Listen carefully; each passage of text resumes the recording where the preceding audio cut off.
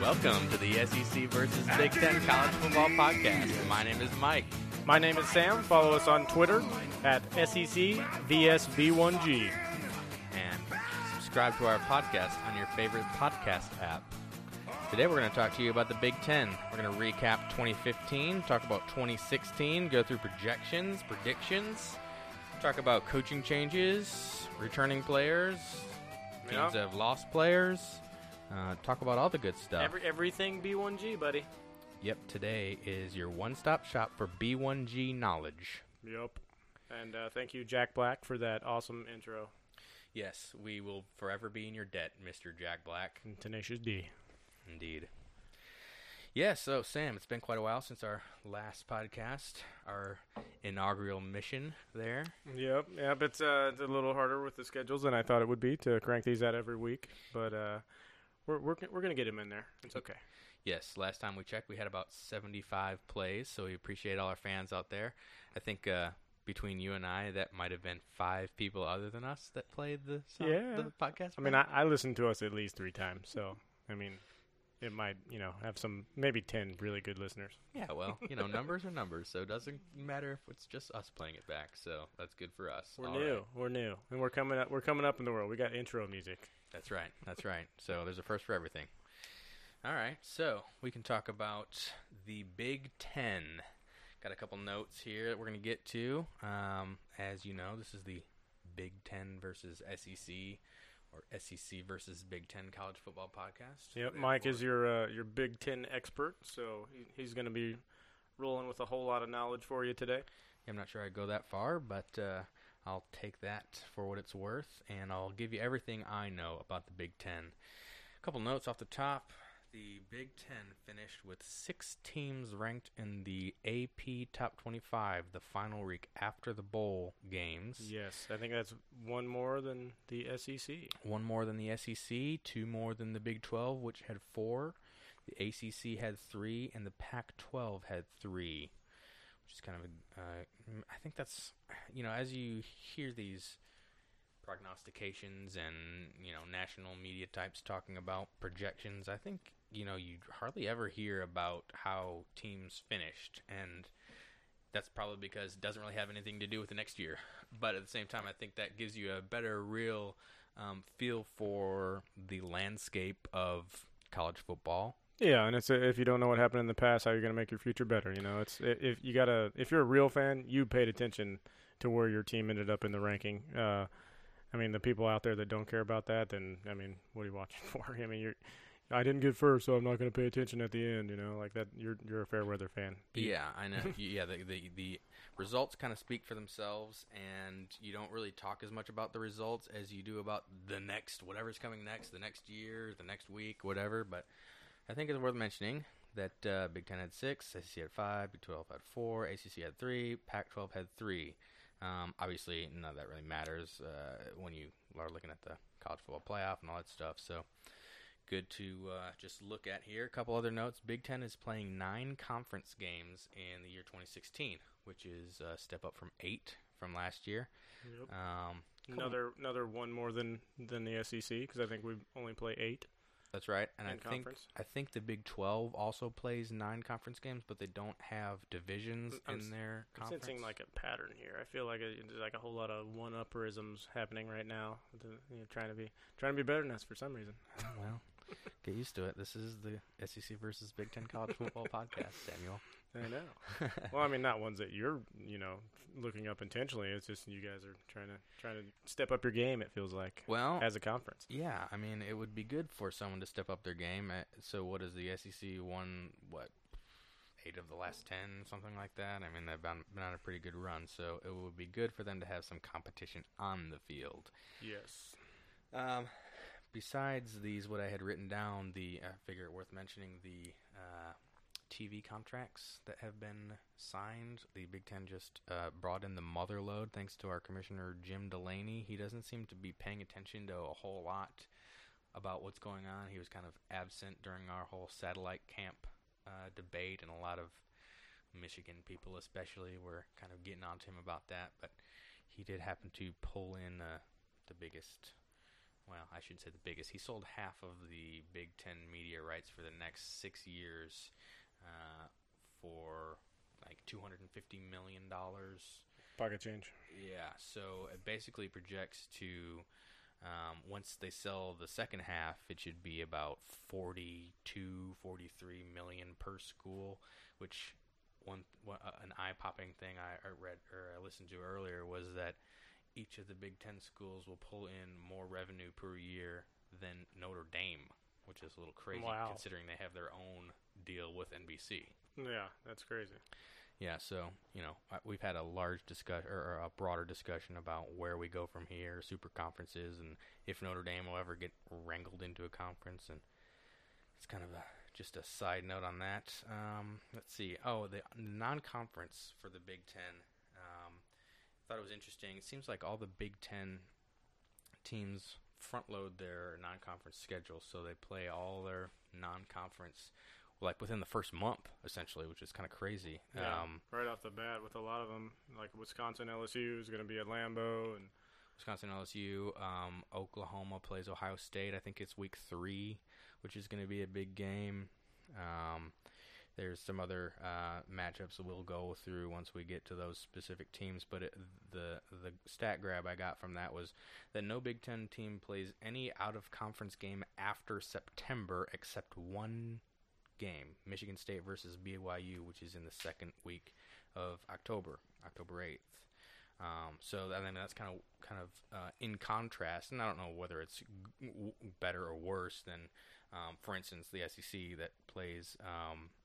They seem to kind of at least sneak one non-conference game toward the end of November or in November sometime to kind of give a breather, I guess. It depends. Some of the bigger teams it's sort of trending right now that their season opener it makes it a lot easier to sell for recruiting if you have a big non-conference game to be like, hey, look what we're doing. We're going to be on national television day one. So I mean you got a whole lot of teams playing right off the bat, and that seems to be, I think Alabama just kind of started it, and now everybody else is kind of trying to do it too. So yeah, it's certainly a trend. I don't mind. I like to see big games right off the bat. I think our opening weekend is going to be super crazy. Yeah, kick it off big. Like, why? Oh, I'm going to play, freaking Wyoming. No offense to my dad. He played there. Yeah, we were talking about that earlier. Also, I think it's kind of, in some ways, it's smart to have a breather game at the end of the season if you're going to, if you need to recharge and get some juice, if you're running for the championship game. I think that's, in some ways, kind of smart. So kind of just spread out your non-conference games. So, we look at everything through a SEC versus Big Ten prism. So, just something worth pointing out here. I'll be bringing to you all the non-conference games for every team. I did kind of a strength of schedule. We kick it off first with Wisconsin. We got in the top spot. You saying? Yeah, they got the toughest B1G Big Ten strength of schedule. Starting off with LSU, Akron, and Georgia State. That's their non-conference games. They got a whole lot of changes going on. The lost quarterback, Joel Stave, he graduated. I think it's Stavy. Stavy. Yeah. Help me with the names here. I'm not the good research. You got the right guy.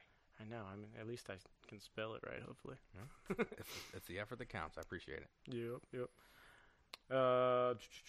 He graduated. Senior quarterback Bart Houston as the probable starter coming in. It looks like.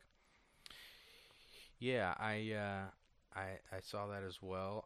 Do you want to kind of go through them based on strength of schedule like that? Because I've got them lined up in order of where I think they're going to rank, kind of going from bottom to first as far as the projections. We can go through them either way. I don't really care. Yeah, do it your way. It's your conference. Okay. Yeah. All right. Well, I guess it is my conference, so I will take charge on this one.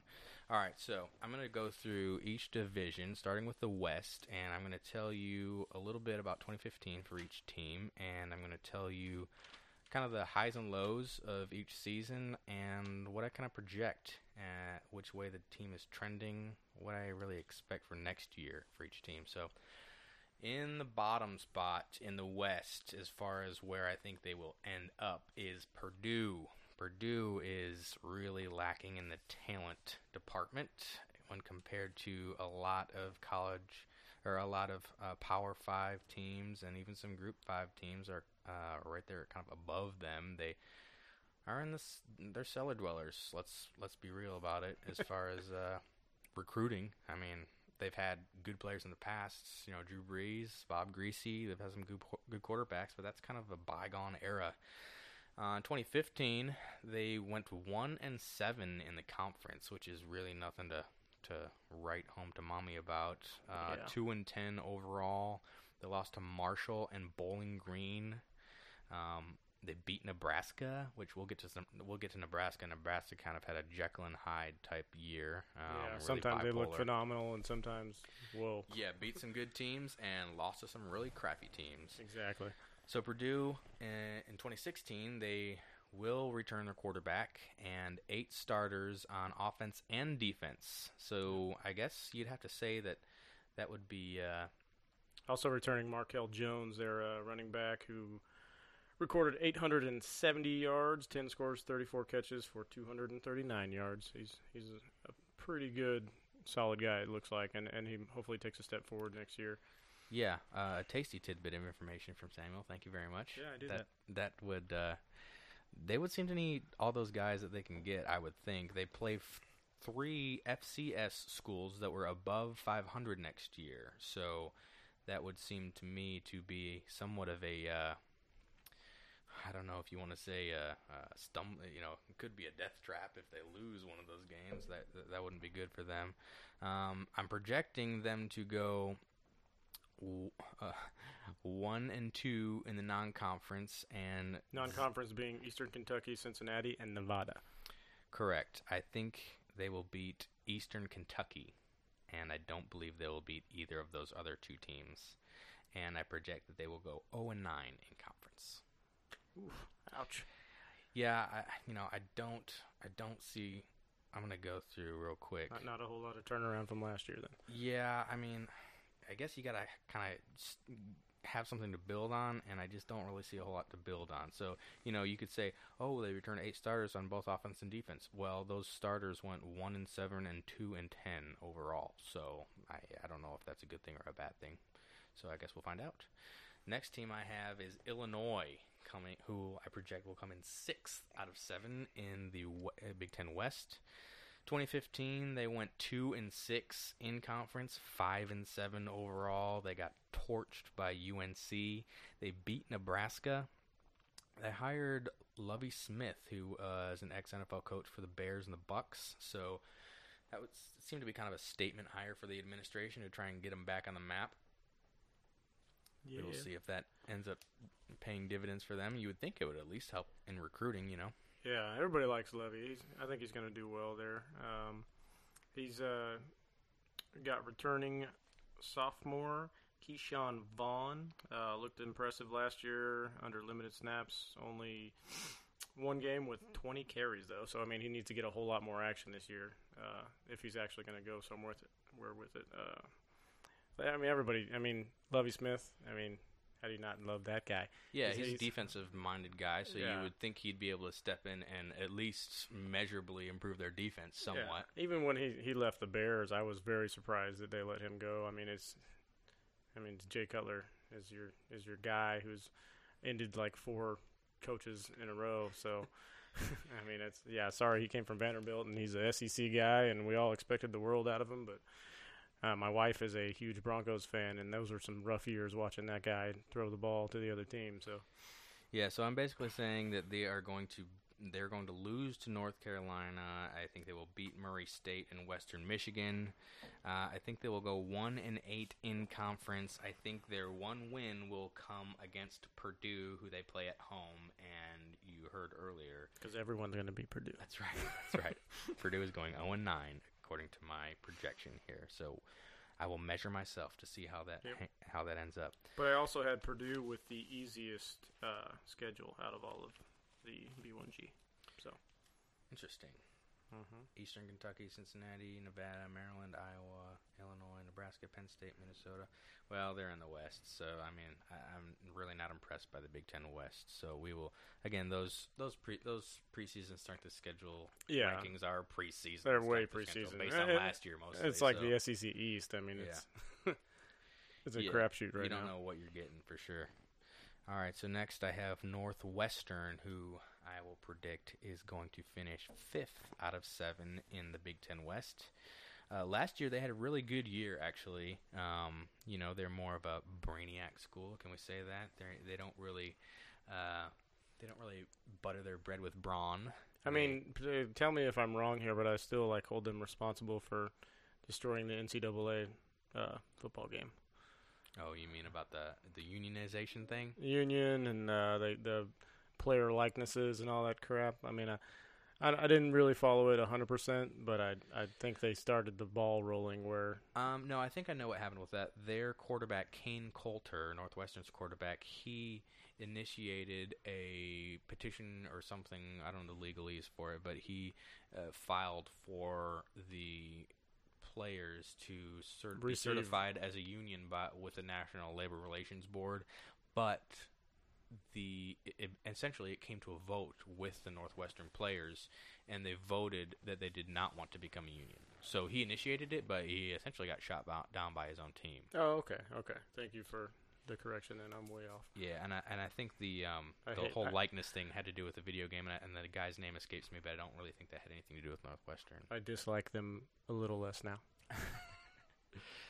Well, they went 6-2 in conference last season. They lost to Michigan and Iowa, and they lost big in those games. 10-3 overall. It's 10-3 overall, which is really good. They ended up ranked. I don't have it in front of me, but they were, I think, around 15-20 or so. They got smoked by Tennessee in the bowl game, which I think a lot of people saw coming. The thing that was really confusing people about Northwestern is they had beat Stanford in the beginning of the year. Stanford, who ended the season ranked 3, I believe, in the final AP poll, because Stanford torched Iowa in their bowl game. Yep. And that was I think it was just kind of a fluke game by Stanford, kind of like the Michigan State game against Ohio State, I don't know how many times, if Stanford and Northwestern play, I don't know how many times Northwestern wins. Yeah, exactly. Mm-hmm. So, yeah, they beat Stanford. They beat Duke, which Duke was pretty decent. Duke's been pretty good since David Cutcliffe took over for them. They've at least been exciting to watch. They're very competent on offense. And they're playing another game against Duke this year. Did you mention the non-conference yet? I got them all.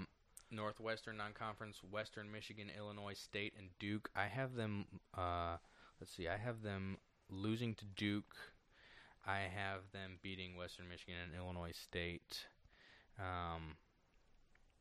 They return 6 starters on offense, 6 starters on defense, and quarterback Clayton Thorson. Yep. So a little bit of continuity there for them that they'll have to work with. Clayton Thorson, 1,522 passing yards, 7 touchdowns, 397 rush, plus 5 TDs off that last season. Yeah, they're playing Michigan State and Ohio State from across the conference, so I don't see them repeating their success in conference. Actually predicting that they're going to go 2-1 non-conference, as I said, and I think they're going to go 3-6 in conference. I think they're only going to beat Indiana, Purdue, and Illinois. Indiana, we'll get to them, but they were a decent team. They put up a good fight in the East. There's a lot more good teams in the East than there is in the West, and Indiana, I think, is going to take a step back as well, but we'll get to them. So Northwestern, 2-1 non-conference, 3-6 in conference. So I guess if my math is correct, that would be 5-7 overall. Yep, and they got the strong run game, so they're going to be okay. I think they got the running backs coming back, and yeah, they play they kind of play the spread run game, you know what I mean? A lot of teams play the spread game and they throw it across the yard. Northwestern kind of likes to run from the spread, which is kind of a thing that they've been pioneering for more than a few years, actually. I know it's given Michigan fits in years past. So that'll be interesting to watch. Next up, I have Minnesota. I'm projecting them to finish 4th out of 7 teams in the Big Ten West. 2015, they went 2-6 in conference, 3-7 overall. They beat Colorado State. They beat Kent State. Oh, I'm sorry. I'm misreading my stat line here. They beat Colorado State, Kent State, and Ohio by a combined margin of 9 points. So they kind of squeaked by some of those non-conference games. They beat Purdue, Illinois, and they were one of the 5 and 7 teams to go to a bowl game last year. I don't know if you realized that there were some exceptions made for 5 and 7 teams. I'm not sure if that's something to be proud about or not. Must be nice. You get a little free pass there. Yeah, I'm sure the administration didn't mind the paycheck. Yeah, and I'm sure the players are okay with doing it, but I'd rather earn it. We got Jay Johnson, their new offensive coordinator. He looks like he's got a little bit of work to do, but once again, another strong running game. Shannon Brooks, Rodney Smith, they're two studs. Did you mention Mitch Leidner, quarterback? No, I did not. Only reason he sticks out to me is because if it wasn't for him, they would have beat Michigan. He played like Joe Montana in that game, so he stuck out to me. He was connecting from everywhere, returning 7 starters on offense, 6 on defense. So I guess a moderate amount of turnover there. I'm projecting that they're going to go 3-0 in the non-conference against Oregon State, Indiana State, and Colorado State. And Oregon State being the only Power 5 conference team that they play there. Oregon State was not impressive, at least in their game against Michigan last year. I'm just having a hard time with the Joe Montana comparison to the Minnesota quarterback. Yeah, I was having a hard time while I was watching the game too. It was not pleasant. It was really not fun to watch. 4-5 in conference is what I'm projecting. I think they're going to beat Rutgers. They're going to beat Illinois. They're going to beat Purdue, and they're going to beat Northwestern. You may realize that all those teams they're going to beat are projected to finish below them. So no surprise there. We will see how that works out. Looks like they play at Penn State, at Maryland, at Illinois, at Nebraska, and at Wisconsin. So I see them, like I said, losing to beating Rutgers, Illinois, Purdue, and Northwestern, and losing the rest. Next team I have, Nebraska. I have them projected to finish 3rd in the Big Ten West. In 2015, like I said earlier, it was kind of a really bipolar year for them. They went 3-5 in conference, 6-7 overall. They lost to Illinois, lost to Purdue, which I want to let that sink in. Purdue, who went 1-7 in conference last year. They lost to Illinois. They lost to Purdue. They beat Michigan State, who went to the college football playoff. I'm not sure they deserve to get to the playoff after we watched them play in the playoff, but they got there. And they beat UCLA in the bowl game. So, really, I'm not quite sure what to make of that. I guess they had a new Mike Riley, I think, is their coach, who came over from Oregon State. So I'm really not quite sure what to make of that, why they had such an up-and-down year. Consistency, man. It's the key. You don't see any of these national championship teams, having off days. If you have an off day, that might be it for you. So, yeah, I mean, you definitely can't have an off day, and being a Georgia fan, a lot. If we got a knock, it's when it comes to the big games. Where are we at? Yeah, you definitely can't lay an egg in a big game, or else you are not a championship team. Next, I have finishing 2nd in the Big Ten West is Wisconsin. Wisconsin last year went 6-2 in conference, 10-3 overall. They lost to Alabama in the season opener. They lost to Northwestern. They lost to Iowa. Those are the kind of two teams that kind of ran away in the Big Ten West last year. And they beat USC in a bowl game. Finished the season ranked number 21 in the AP poll. Yep. And once again lost Joel Stave, I think. Stave. Making an appearance again. Yes. And they also lost their go-to receiver, Alex Erickson. Yes, Alex Erickson. They also lost their linebacker, Joe Schobert, who will have shoes to fill there on defense. They returned 6 on offense, and they returned 6 on defense. As we mentioned earlier, they opened the season against LSU at Lambeau Field, so that'll be an event to see. Go back. Yes, I think we touched on it earlier in the other podcast that I think we still have to project LSU to win that game, which I do. I am projecting 2-1 non-conference. Obviously, with that loss to LSU, I think I said that. Yeah, I want to pick LSU, but it's going to be tougher than people think because it's a home game for Wisconsin, basically. Yeah, neither of us really have any rooting interest. I wouldn't mind seeing Wisconsin and LSU both lose, but only one of them can. If we can get Fournette to run for like 400 yards and Wisconsin win the game, that'd be great. Yeah, it'll be just fun to watch as a nonpartisan observer for sure. I'm projecting they go 2-1, like I said, 5-4 in conference. Like I said, they're going to lose to LSU. I think they're going to lose to Michigan State. I think they're going to lose to Michigan. I think they will lose to Ohio State, and I think they will lose to Iowa.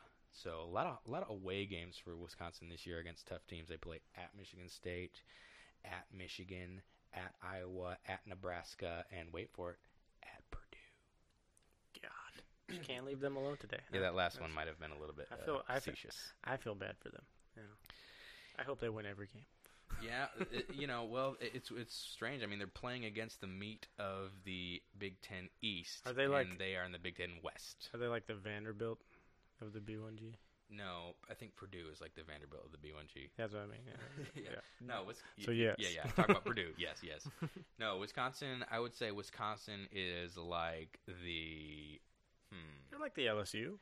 I mean, like more predominant. You know, they've had some good players. Yeah. Melvin Gordon came out. Yeah, they rush the ball. That's their bread and butter. Yeah, Yeah. I'd say that's a good comparison. They're like LSU for sure. They come from the They're not the top notch. So I was kind of looking for a SEC East comparison. But and then they could be the Georgia or the Florida. You know, I mean, solid team, but not the top notch. Yeah, maybe that'll be a subject for a future podcast. Is equivalent teams who matches identity. Ooh, good idea. That would be, and then we. Can, I care about stuff like that. Yeah, we can project it into what would be the coolest matchups. Yep. That would be interesting. All right, so Wisconsin projecting 2-1 non-conference, 5-4 in conference. Like I said, they will lose to LSU, Michigan State, Michigan, Ohio State, and Iowa. Bart Houston, the probable starter, I think I said earlier, over, I didn't mention this, redshirt freshman Alex Hornbrook. Might be Hornibrook. It's Horni Brook. Okay. Poor guy. He's like me. He's got a weird last name. I'm sorry. I'm not making fun of you. If you actually knew my last name. Yeah, also, we're on the same page. It's worth mentioning, this is May, and there's going to be plenty of quarterback battles and position battles and probably, unfortunately, some injuries that could drastically change these projections, but at the same time, we work with what we got, so that's what we're giving to you. Yep, and, we'll hit it back up later on in the off-season and have some new updates for you and who's going to be the man and who's not. Indeed. Yeah, so, representing... You're not out of it yet, Hornibrook. Keep the faith, Hornibrook.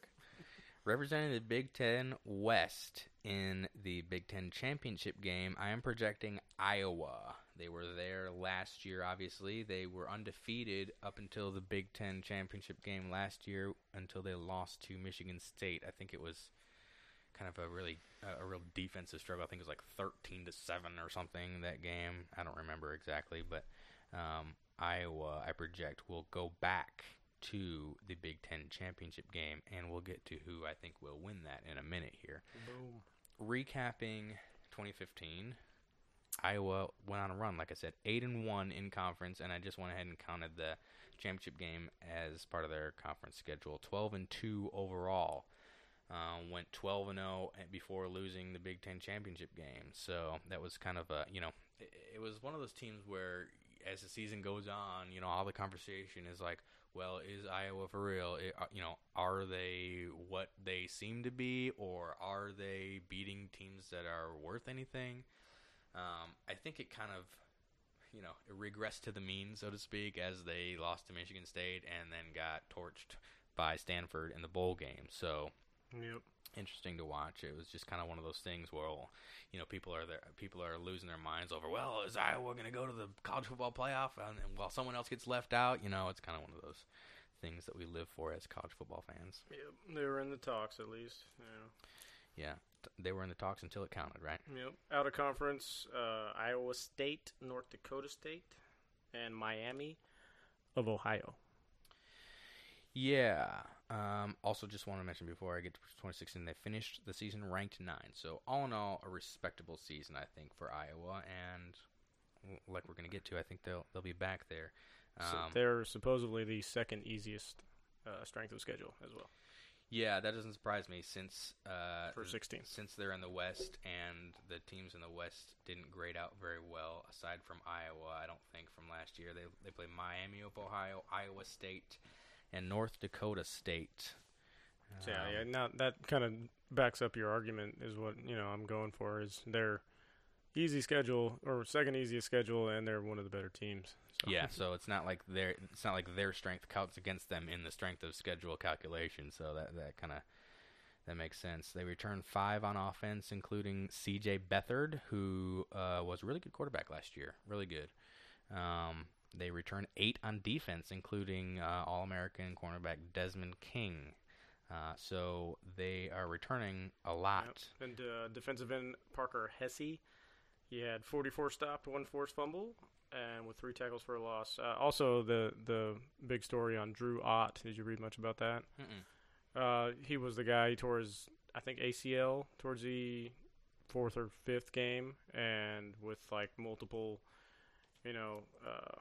requests to the NCAA after months and months and months and months of them, ignoring his request. They denied it, right? They denied yeah, it, which that's just crap. I think he had a lot of potential. Yeah, I mean, now he's had to leave, try to go to the league, and he's trying to get on a team or on a practice squad somewhere. That's one of those things where if you're going to deny it, fine. I don't think anyone really has a problem with it if you've at least looked at what's supposed to happen. But if you're just dragging your feet and then making the decision that really handicaps him, what he's supposed to do in his decision-making process, that's kind of crappy. Yeah, this poor kid. I feel bad for him, and the coach was pretty verbal about that too. Kirk was pissed. Well, I don't agree with Kirk Ferentz on much, but I would have to agree with him on that. Yeah. So projecting next season, I predict they will go 3-0 non-conference. Not a big shock there, but I think they'll go 7-2 in conference. I think they will beat Rutgers. They will beat Northwestern. They will play at Minnesota, beat Purdue, beat Wisconsin. And so they'll be 1, 2, 3, 4, 5, 6, 7, 8-0 when they play Penn State. Mike's good at counting. Yes, that's one of the things I practice. They'll play at Penn State at 8-0, and I think they will lose at Penn State. So you heard it here first. We will see what James Franklin really has to work with. I think that's another storyline too, is as we talked about a little bit when we were talking about the ACC, is coaches and their tenure, what they have to do. I think just generally speaking though, I think it's a little bit more stable right now in the Big Ten because we had a couple coaching changes in the last couple years, and so coaches are either on solid ground or they're still within their grace period of before someone's going to pull the trigger on them.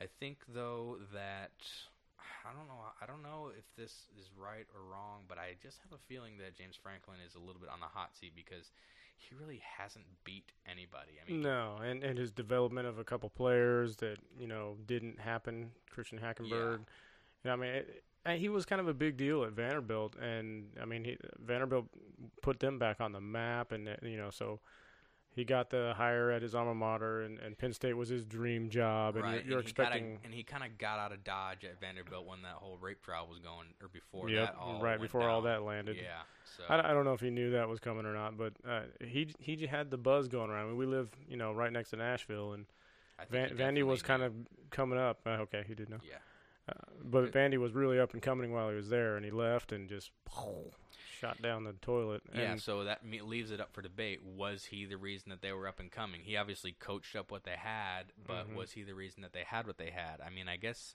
that he didn't really recruit those players that he won with. I mean, I guess we know that he's a decent recruiter, but that's not because he recruited those players. And then all the guys he had that when he went to Penn State, he took half of them with him. So, which is kind of part of the way it goes. Take your money and run. It's a business. Yeah. So I think he is on the hot seat. Trying to just look back so we can cover it. I don't really think that anyone else is on the hot seat. I don't think many people have mentioned it, but yeah, he could be.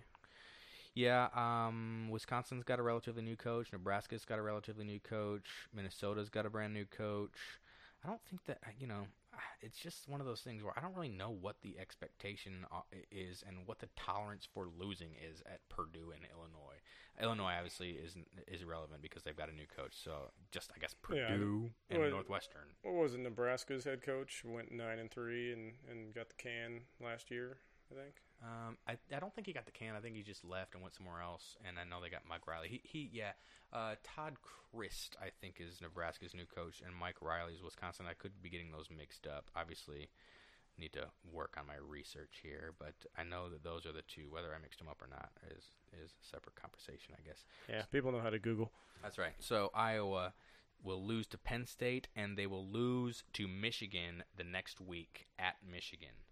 I have high expectations for Michigan, so we will get to that. I don't want to let that dominate this podcast, especially when we're wrapping up discussion about the Big Ten West. You got any more thoughts about Iowa? No, I mean, I think they're going to do well, and you know, with their conference and with their strength of schedule, I mean, they have no reason not to. So Yeah, exactly. if they don't do well, I'd be really surprised. Are they going to beat the top teams? Maybe not, but they got a good shot at it. So we'll see. They'll at least have a shot at it, in position to make the most of it if they can beat them. Yep. Yeah. All right, so I choose Iowa to represent the Big Ten West. So we move over to the East. Starting in the East, in the bottom, in the cellar, locked in the dungeon, is, coached by DJ Durkin, the Maryland Terrapins. They, in 2015, went 1-7 in conference, 3-9 overall, lost by 21 to Bowling Green. Ouch. Damn. The best win they had was against South Florida. And I feel like those Florida teams, those directional Florida teams, sometimes they run together with me. So, you know, it seems like every once in a while they come up and bite some teams, and then. Well, I mean, there's a lot of them. I mean, there's South Florida, Central Florida, UCF. Yeah, I mean, there's and not bad teams. I'm not knocking them or anything, but they're not Power 5 teams, but No. it seems like they come up and bite teams sometimes. But UCF beat Georgia in a bowl game. I was there. right. But I guess my point is when that's your best win, that doesn't really say much for your season. Yep. Especially when you're a Power 5 team. So speaking of coaching changes, they got a new coach, DJ Durkin, who is actually under the Jim Harbaugh coaching tree. Coached with him at Stanford. He must be awesome. He is awesome. We'll get to that later. It's a separate conversation.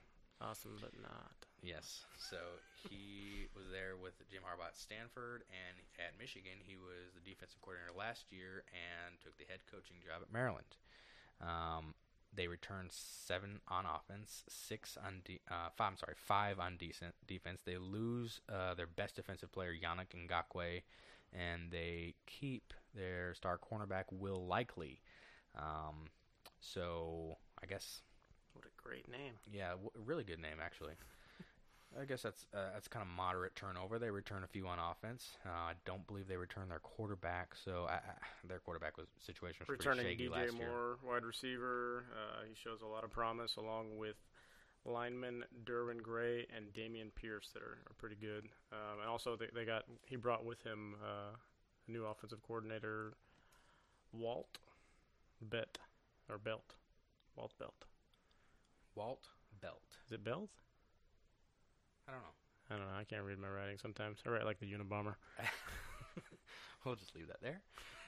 I project that they will go 2-1 non-conference. That I think they will beat Howard, beat Florida International, and I have them losing at UCF. Speaking of those directional Florida teams, I think they will lose to UCF. I think they will go 2-7 in conference. I think they will beat Purdue, and I think they will beat Rutgers. I'm seeing a lot of similarities here between them and the SEC, or the B1G and the SEC, and the fact that they have the upper echelon teams. They have a couple average teams, and then a couple just cellar dwellers. Yeah. Dumpster diving, slut face. Dumpster diving hoochie mamas. Yeah. Yeah. I think that kind of goes for every conference. Although some conferences are all cellar dwellers, so I guess that's true. Wouldn't be nice to do that.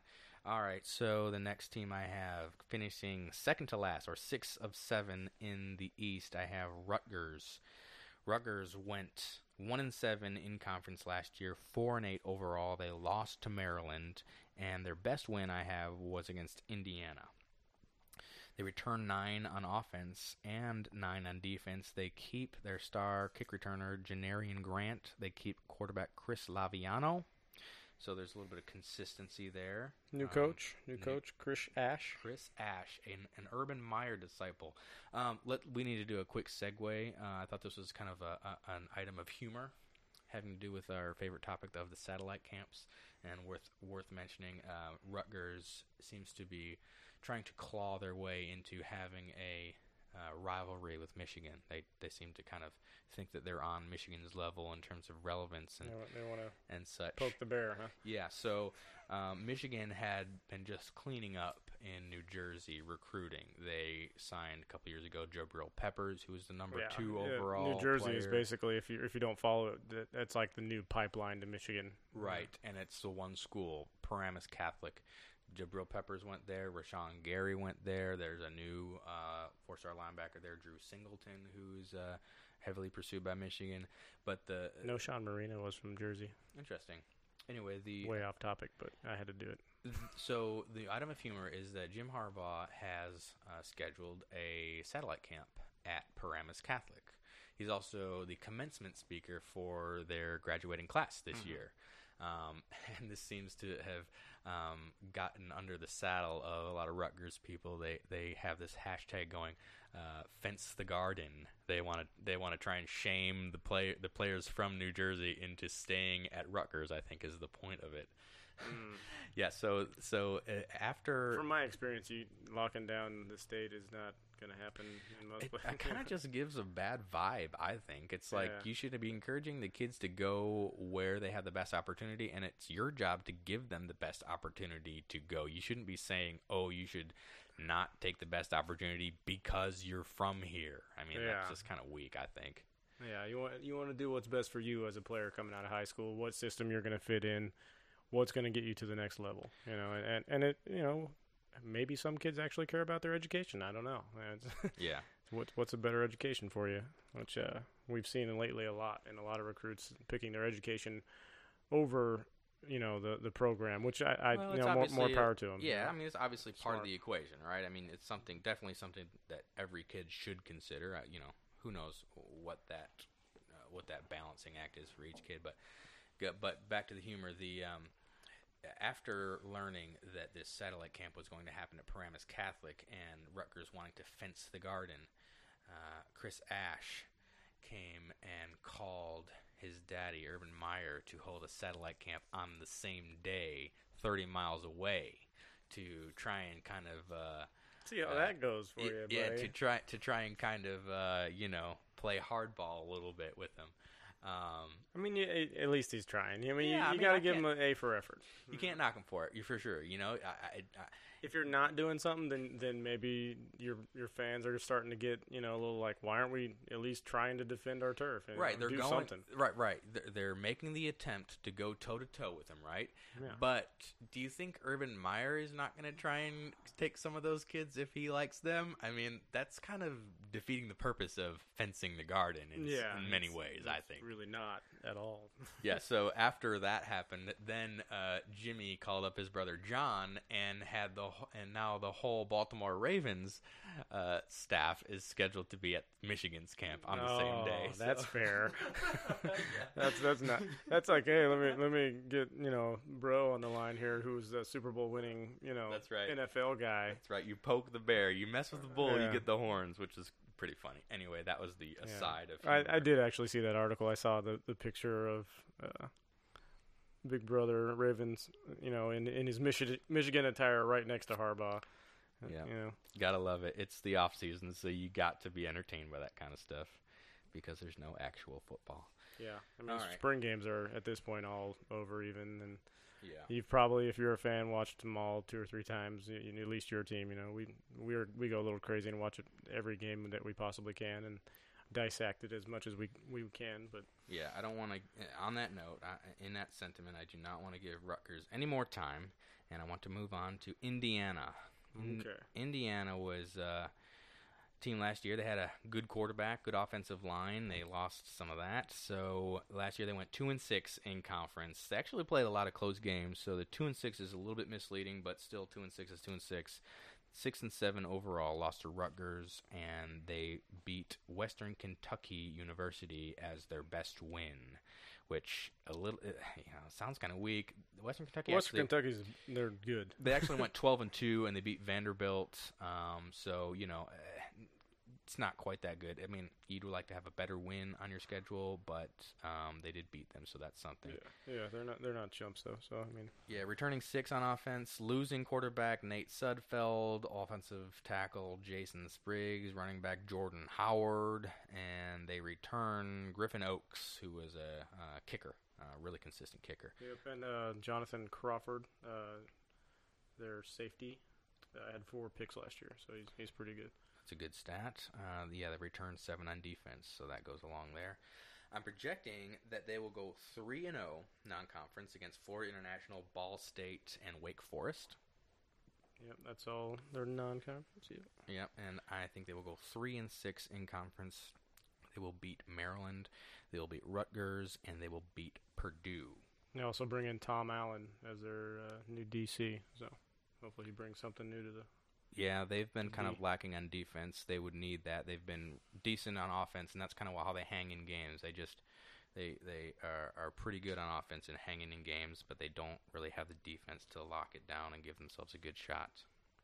That's how it's been the last few years anyway. Next up, I have Penn State, who I project will finish 4th of 7 in the Big Ten East. Last year, they went 4-4 in conference, 7-6 overall. Lost to Temple by 17, ouch, and their best win was against Indiana. Playing Temple again, too.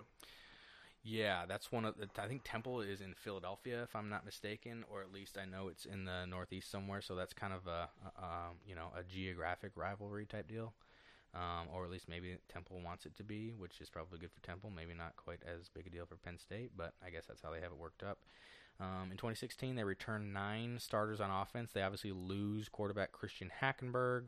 They do return running back Saquon Barkley, who is a good player, not necessarily a game breaker without an offensive line, as I think we saw last year, but they'll get a chance for their offensive line to grow a little bit. They return 5 on defense. So I guess they kind of lose some on defense. They definitely lose some depth on the defensive line. Carl Nassib and Anthony Zettel were both draft picks. Returning John Reed, Grant Haley, and Marcus Allen.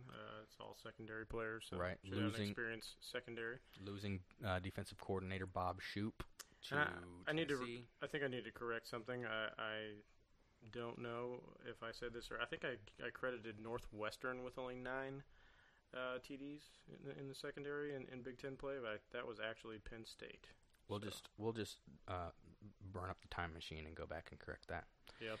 I project that Penn State will go 2-1 non-conference. They will beat Kent State and they will beat Temple, but I have them losing to Pittsburgh.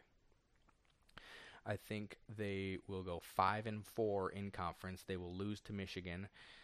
They play at Michigan. They will lose at home versus Ohio State. They will lose at home versus Iowa. They will beat Iowa, like I said earlier. I'm getting myself a little bit mixed up. And they will beat Michigan State at home. So, like we said earlier, and we don't really have to talk about it again, but it'll be an interesting year to see how James Franklin fares, depending on how they do. Penn State beating Michigan State. I don't know. It could happen. Connor Cook's gone, so yeah. Michigan State's a little bit more of a. We'll get to them in a minute, but a little more of a question than last year. Yeah, and I think I got a little bit out of order on this because I think I had projected. I think what I meant to do was project. I think we're still good. Next, I have Michigan State finishing 3rd in the Big Ten East. Last year, obviously, a good year for them. 2015, they went 8-1 in conference. They beat Iowa in the championship game. They beat Ohio State at Ohio State without their starting quarterback, which we talked about last time. Kind of a freak game, a little bit of an anomaly, in my opinion. They went 12-2 overall. They lost to Nebraska, which Nebraska was one of those teams that kind of went up and down. And they just got shell-shocked at Bama. Well, not at Bama, but in the college football playoff. And one of the most memorable moments of the year, obviously, against Michigan, the freak win at the end there. Right, and Michigan people are they still talk about it. They won the game until they lost it, and people still can't explain how they lost it. That took over college football news for a good week or two there. That was just watching that replay is just, man, that was crazy. Yes, it was quite painful for me, so thank you for bringing it up. I mean, my heart broke a little for you. So. I appreciate that. Yeah. Yeah, so like you said, they beat Iowa. They beat Michigan, and they also beat Iowa. 2016, they're losing a lot. They returned 4 on offense, 4 starters. They lost Connor Cook. They lost Jack Conklin. They lost their center, Jack Allen. They lost their wide receiver, Aaron Birdbridge. And on defense, they returned 6 starters, losing Shalik Calhoun, their star defensive end. So I think it's going to be a little setback. I don't know that it's going to be a falling off the cliff, but I think they're going to have to take a step back, especially considering the talent that is returning at Michigan and Ohio State. Just the way they recruit, they just have that talent. They don't. There's no drop off, even though they lost a lot of those people. They're just losing experience essentially. Yep. So yeah, Michigan State I have coming third in the Big Ten East. Before we move on at all, what do you think about Connor Cook, NFL? Getting drafted by Oakland, I mean, is he really a backup guy in the NFL? I mean, they were talking about how, he hits all these NFL, he was a 4-year starter, just won games, Yeah, I mean, the thing about Connor Cook is the knock on him is this intangible thing. It's like his leadership and his personality. And that was the major knock. Yeah, and he was never a team captain. The thing that they made a deal out, that's the thing that they made a big deal about him never being a team captain despite being a 4-year starter at Michigan State. So, I don't know. Maybe that's something that you grow out of. I just don't know. Yeah, I mean, I think his talent ceiling is starting quarterback. I think he could easily be a starting quarterback if he can get his act together and do it on the field. I don't even think he has to fix anything personality-wise. Yeah, but he's not going to start over Derek Carr. No. I'm not saying that. But you're asking me, is he NFL starting potential? Yeah. Yeah, I think his ceiling is that he could start in the NFL. I think it's just one of those things where the teams aren't going to bank their high draft pick on him getting his act together in the locker room, I guess. I don't know, though. I mean, I think that's one of those things that maybe it's kind of overblown. I mean, it's kind of an unwritten thing where it seems like every quarterback has to be a captain, which I guess in some ways that's true, but at the same time, I mean, you want him to be you want him to be like a field general because he's calling the plays and he's leading the huddle, so you would hope he's somewhat of a leader, but there's no way that guy won as many games as he did by not being a leader. I mean, there's no way. Yeah, that's true. And whether or not the team considered him a leader, I mean, he was obviously a leader on the field, so I'm not really sure what all that off the field stuff is worth. So in my mind, I mean, I try and teach my kids this: actions are louder than words.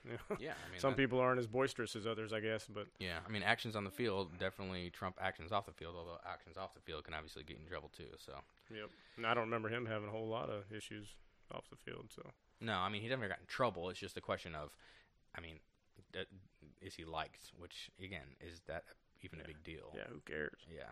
So I don't know. We will see. If he wins you games, I like him. I'll let you draft him in fantasy. Yeah, I'll put him on there. Him and Mariota. Yeah, and Tebow. All right. So next year, I can tell everyone has been waiting for this moment. Who is it going to be? Michigan or Ohio State? Who's going to finish first? Dun, dun, dun. We're going to start with who's going to finish second in that race. Ohio State, I project, will finish second to Michigan in the Big Ten East. Oh my God! Yes, I can tell that you are just blown away, Sam. You did not see that coming.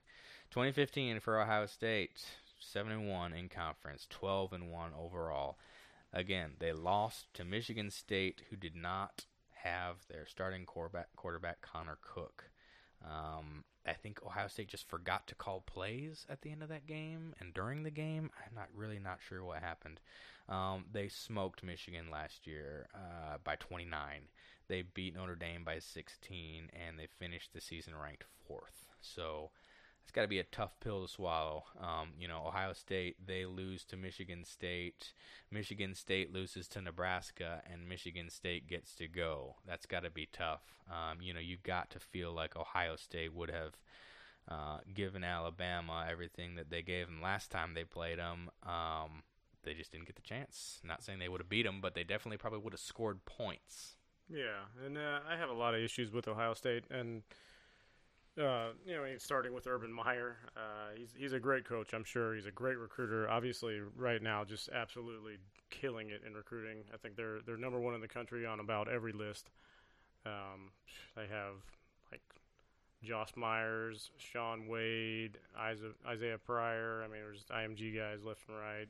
I mean, just top tier talent just flowing in, and it's no one even the second place team is nowhere near them. So I mean, I think they're kind of cleaning up right now. They're saying they're the team to dethrone Alabama possibly in recruiting, but that was said a lot last year, and then somehow Alabama swept in on signing day and stole it. But back to Urban Meyer, I'm not a big fan. Here we go, negative Nancy. Yeah, I know. Here I go. But I'm not a big fan of when a guy leaves a program because he's stressed out, and has family issues, whatever. But family first. But that's old news. But the newer news, he's recently quoted as saying, "We are ready to chase titles," and that just never goes well. I mean, it's good to be confident, but I mean, last year I saw an article how Butch Jones, and they were all talking about how he's the savior of the program and how he turned the program around. Well, I think there's a couple things there. Are you comparing him to Butch Jones? No, not comparing him to Butch Jones. I'm just talking about articles that come out where they say something that's so like. Also, there's a little bit of context too. I would like to know is if he was asked something to set up that question, like what are your goals or something. I mean, what would you expect him to say if he were asked something like that? I think he's just trying to say it because he wants to put his program on the map, and he's feeling good about his recruiting class. Well, but I don't think he has to put his program on the map. Not put them on the map. They're on the map. Right. They own a good chunk of the map, but just kind of tooting his own horn. And I'm not a big fan of that. I don't think it sends the right message. It's just, I'm sorry if any coach is out there saying we are ready to chase titles, and then they don't. And you're just setting yourself up for some destructive force. Yeah, you're kind of setting yourself up. I get you there. I was gonna kind of. I like the coach that's gonna go out there and say, hey, we're gonna attack this day, and we're gonna do our best today. We're not worried. We're not worried about the freaking title. It's the off season. We haven't even had game one yet. Worry about the first team that you're gonna play. But don't you get bored of coach speak too? Don't you get bored of coaches saying the same thing all the time? But it's. I mean, that's. I'm not gonna jump on Urban Meyer for saying something like that. I mean, I don't really feel like that's that big a deal. It's not huge news, right? You're saying it's like an indication me. of his personality, and I think his personality can be questionable based on his actions in the past. But I'm not really gonna jump on him. He's a damn good coach. I mean, he's top two coaches in active college football right now, easily. Him and Saban are kind of a top tier against everyone else based on the accomplishments. Yeah, and that's my point. Kind of, you don't have to say stuff like that if you're him. Well, but he does kind of have to sell it over and over because he's got new players over and over. So I think a lot of the good coaches, especially Saban, that's how they communicate to their players is through the media. And their players watch what they say in the media too. So Harbaugh's a media champion. But he's really not. I mean, he's a media champion because of what he does, and he says stuff when no one else is saying it. Like he spoke out about the satellite camps, but he's not going. I mean, he's getting major coverage because of what he's doing, not because he's kind of going out and saying we're going to win championships and stuff like that. Yeah. I mean, I don't know. I guess it's just a minor detail. So we could talk about Ohio State returning 3 starters on offense and 3 starters on defense. Yeah, how did they recover from this year's record-breaking draft? I mean, it was ridiculous. Every time I looked up during the draft, first 2 days, there was an Ohio State player coming off. I think they had 10, which is a record for the first 2 rounds. Yeah, and I think that, like I said, I mentioned it earlier, they're not really losing talent. They're losing experience. Mm-hmm. So, they're, like you said, they're reloading. They haven't had any problem recruiting. I feel like this is the year for Michigan. This is the only reason that I would pick Michigan to win is because Ohio State is going to lose a lot, although the players that are replacing those players are going to have a lot of experience by the time they play Michigan. So I just feel like, it's going to be tough because Michigan's going to have to go to Ohio State to win. But I guess I'm just placing all my hope in Jim Harbaugh and letting it roll like that. Is it hope or is it that's what's going to happen? Well, I think it's loosely based on objective evidence. Okay, I'll take that. I mean, I'll get to Michigan in just a second, but just to wrap up on Ohio State, losing 9 all Big Ten first and second teamers. Jeez. Yeah, so, I mean, ouch. Just a little bit of perspective there. All right, so we've covered Ohio State. This will obviously be an ongoing conversation. We'll have to see how each team is playing throughout the season. Michigan, 2015, obviously the first year for Jim Harbaugh, 6-2 in conference, 10-3 overall. Lost the opener to Utah, beat Florida by 34 in the bowl game, and finished ranked number 12. Return 8 on offense. They don't return their quarterback. They return Jake Butt, tight end, All-American corner Jordan Lewis, defensive back Jabril Peppers. They return 6 starters on defense, but that defense is going to be really stout. Incoming freshman Rashawn Gary. They've got a lot of depth. Linebacker is the potential Achilles heel. Did you not mention Jake? Jake Butt? Yeah. Okay, you did. Yeah. I heard All-American tight end, and it sounded like I heard another name, but maybe not. Yeah, Jake Butt. They've got a lot of depth at tight end. That dude is good. Yeah. They've got, like we were talking about earlier, a player to watch, redshirt freshman Tyrone Wheatley Jr., 6'6", 270.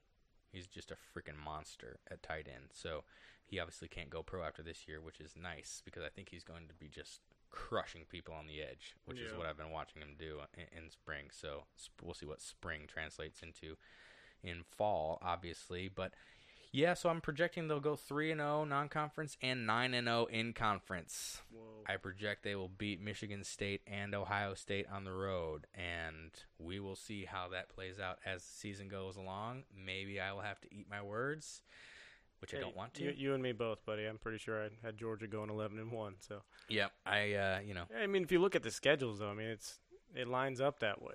So yeah, I didn't pick Michigan based on the schedule, obviously, because they're playing at Michigan State and at Ohio State. But I think Michigan State y'all do have a tough road schedule.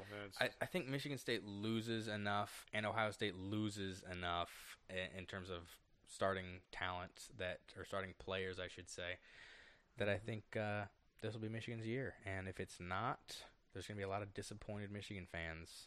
Obviously, it won't rise to the level of coaching change. That's something crazy would have to happen for that. But I think it's a big year for them. They've got a lot of players that came back. There's a quarterback competition. Who are you thinking? Yeah, quarterback competition between Wilton Spate and John O'Korn. John O'Korn is kind of the more mobile of the two. But I feel like Jim Harbaugh is going to basically make the decision on who's the better decision maker. Who is, I'm not necessarily in love with the term game manager, but I think, who makes smart choices and who's not going to be throwing the ball away. And basically, I don't have that's not a point of concern for me. You would think they're not knowing who the quarterback would be going into the season would obviously be a red flag in terms of what the expectation should be for any given team. But, I mean, I just have all the faith in the world in Jim Harbaugh. I feel like he's the quarterback whisperer. And, he turned Jake Rudock. He did play that position. Yeah, I mean, Jake Rudock was not bad when he got there. He didn't start the season off real well for the first few games. But by the end of the season, I think he ended the season as the number 2 all-time single-season yardage quarterback in Michigan history, which is really saying something. Yeah. So, yeah, I mean, I just feel like more than anything, though, Harbaugh just knows how to motivate the players. He keeps them from looking ahead, which is obviously, I don't know that they necessarily had a lot to look ahead to during his tenure at Michigan, but I feel like he just knows how to get them focused, knows how to get them motivated, and he's obviously a chess master when it comes to calling plays and stuff like that. So I just feel like we're in good hands. He's got a good staff. Yeah, 1 year turnaround. I mean, he put them back on the map. He's turning things in the right direction. So I'm impressed with what he did as a coach. I have other issues with things, off the field and other things that we're going to have lots of podcast battles about, I'm sure. He's a good guy, I think. If he was running for president, I'd vote for him right now. And I think he's honestly, you should do it because we ain't got much else out there right now. You're just mad because he made Kirby Smart cry. Hey, Kirby is just a nice guy. Okay. I'm just kidding. And they obviously made up for it because they're having a satellite camp in Atlanta. Yay. All right. We should cool. go. We should definitely go. Yeah. And side note, we are going to the satellite camp in our hometown of Murfreesboro so we can, be annoying to Jacoby Stevens. Yeah. It's Jacoby Stevens, the number one athlete in the country. According to some sites. Yeah, according to some, but according to the one that I pay attention to and the one that matters, 24/7 Sports. It's pretty obvious why Harbaugh's going there, if you ask me. But look, he's got 50 camps lined up, so it's not like he's making a special trip for one player. Yeah, I don't think he is for just the one player, but that's. But he obviously picks his. Yeah, there's places. we live here, so I mean, there's other schools in town that are a lot bigger name than. He's obviously going there because of the high profile recruit there, obviously. Yeah. But it's not, I don't think it's quite as nefarious as people make it out to be. It's like, oh, well, where do you expect him to go? Where there's no good players? I mean, yeah. So. All right, well, I think we are out of time. We are going to wrap this one up. I appreciate you listening. Samuel appreciates you listening. And hopefully we can figure out another time sometime soon, maybe on a more regular schedule to get the next one up. Oh, yeah, it's coming soon. Good deal. Well, like we said earlier. Talk about more interesting things, SEC stuff. Yes, follow us on Twitter at SECVSB1G. Follow us on your favorite podcast app. At some point, we'll have a website, working on that.